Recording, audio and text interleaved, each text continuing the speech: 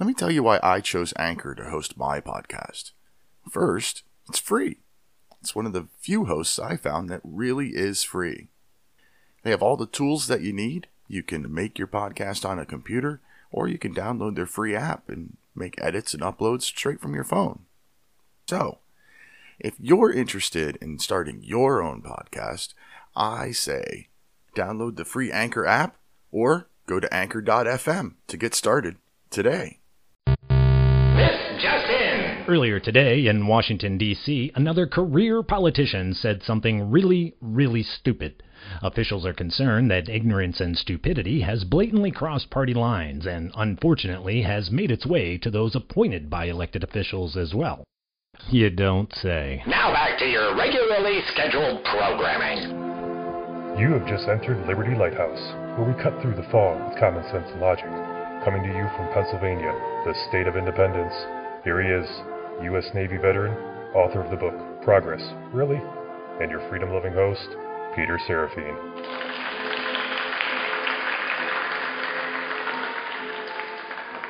Welcome to Liberty Lighthouse. I am the keeper of the Liberty Lighthouse, your beacon of common sense, your wiki, if you will, Peter Serafine. I urge you to join this conversation by calling 64 My Rights, that's 646-974-4487, and go to liberty-lighthouse.com, sign up to be a member. Now, let's start the show. Today we're going to talk about episode 7. We're actually doing the follow-up episode to episode 7 of Liberty Lighthouse, which was an episode devoted to looking at how much the steps of the Communist Manifesto have already implemented and been infiltrated into our federal government. Funny thing is, I really didn't get any feedback other than, well, I didn't think of that, about the episode itself. The biggest bit of feedback I got was about the tyranny alert in the episode. Tyranny alert was about Virginia Senate Bill number 64. And I have to say I made a mistake on this one. I read an article, and then I read the text of the bill. And when I presented it as a tyranny alert to you, my listeners, I unfortunately relied too much on the article, not quite enough on the bill. What I had said was that SB 64 in Virginia would make it illegal, would make paramilitary activity out of teaching anyone self-defense or any form of firearms training. Let me read the actual text of the bill, and I'll tell you the concerning part. I'm only going to read section 1 right now. It says, a person is guilty of unlawful paramilitary activity punishable as a Class 5 felony if he, 1, teaches or demonstrates to another person the use, application, or making of any firearm, explosive, or incendiary device, or technique capable of causing injury or death to persons, knowing or having reason to know or intending that such training will be employed in use or in furtherance of civil disorder. Okay, that's the text of part 1. Now, my problem with that is the knowing or having reason to know or intending. I think that this is well, it's open for too much interpretation. How can you say knowing or having reason to know? How can you say that the guy teaching firearm safety should have known that the guy who was taking the class was going to go out and go do something? I think it's a slippery slope. Part 2 of the bill has a similar feel to me. It's just a little, I have trouble with the wording. All right, so part 2 says, assembles with one or more persons for the purpose of training with, practicing with, or being instructed in the use of any firearm, explosive, or incendiary device or technique capable of causing injury or death to persons, intending to employ such training for use or in furtherance of civil disorder. My problem there again is the word intent. Unless it's clearly stated, you don't know someone else's intent. I mean, unless this person is teaching firearms training or martial arts and saying, okay, now go cause havoc. Go, protest and do whatever to cause civil disorder. Unless they're outright saying it, you don't know their intent, and it worries me that the government would put something in a law creating a felony where it's nearly impossible to prove. Part 3 of the bill is even a little bit more scary there with that same word intent, though. So Part 3 says, assembles with one or more persons with the intent of intimidating any person or group of persons by drilling, parading, or marching with any firearm, any explosive or incendiary device, or any component or combination thereof. This scares me because who's to say that like some group, let's say a local militia, like an honest to goodness real militia, is marching in a parade, and then a whole bunch of people decide that they don't like guns, and they think that the whole reason that this group is marching is to intimidate them. When, again, intent. You don't know their intent.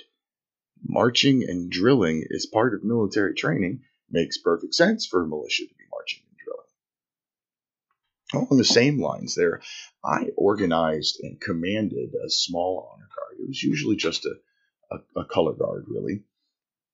And the members of my color guard were not military veterans. So when I began instruction, the gentleman who was going to carry the American flag most of the time, I looked him square in the face and I said, this is my flag. You will not let my flag touch the ground. You will not let my flag be disgraced in any way. Reasonable, right? Then I went to the 2 guys that carry the rifles. Fake rifles. I looked at them and I said, you will protect my flag. Your rifles may not be real, but if you see someone approaching this unit, you see somebody coming at this flag with a can of paint in their hands, you take the butt of that rifle and you bash them upside the head before they have a chance to disgrace my flag. Now, is that intimidating? Is a color guard with 2 guys with 2 rifles that may or may not be real on either side of the flag? Could that be considered intimidating? They're there for a purpose. They're there to protect that flag. But to someone else, to an onlooker, it's 2 rifles marching down the street. Could that be interpreted as intimidating? Could someone claim that that was the intent? So my apologies. I was wrong about my tyranny alert, about the way I presented it. The SB 64 in the Commonwealth of Virginia does not automatically make these trainings illegal, but I don't like the wording of it anyway. I still think it could easily be turned tyrannical. Now, I want to say thank you to my distant cousin Todd, who pointed this out to me. He said that I didn't research it. I should do better. And you're absolutely right, Todd. I'm sorry. I should do better. I read the bill after I read the article, and I already had a perspective in my head when I read it. And it was just wrong of me. I'm sorry. And Todd, you and I almost never agree on anything politically, but thanks for at least keeping me honest.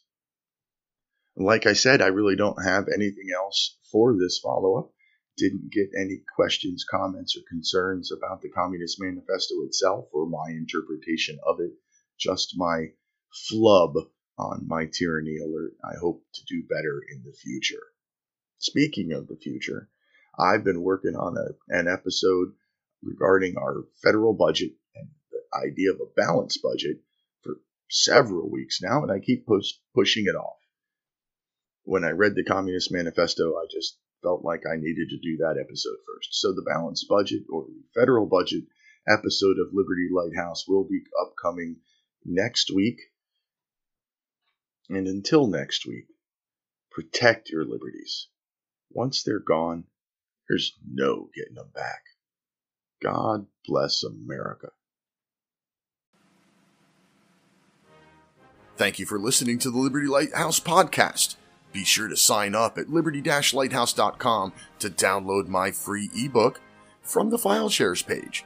Don't forget, call 64 My Rights with your questions, comments, and concerns for the show. That's 646-974-4487. If you enjoyed this podcast, please tell a friend about the Liberty Lighthouse. Whatever platform you're listening from, subscribe, rate, leave a review. It's very much appreciated. Thank you.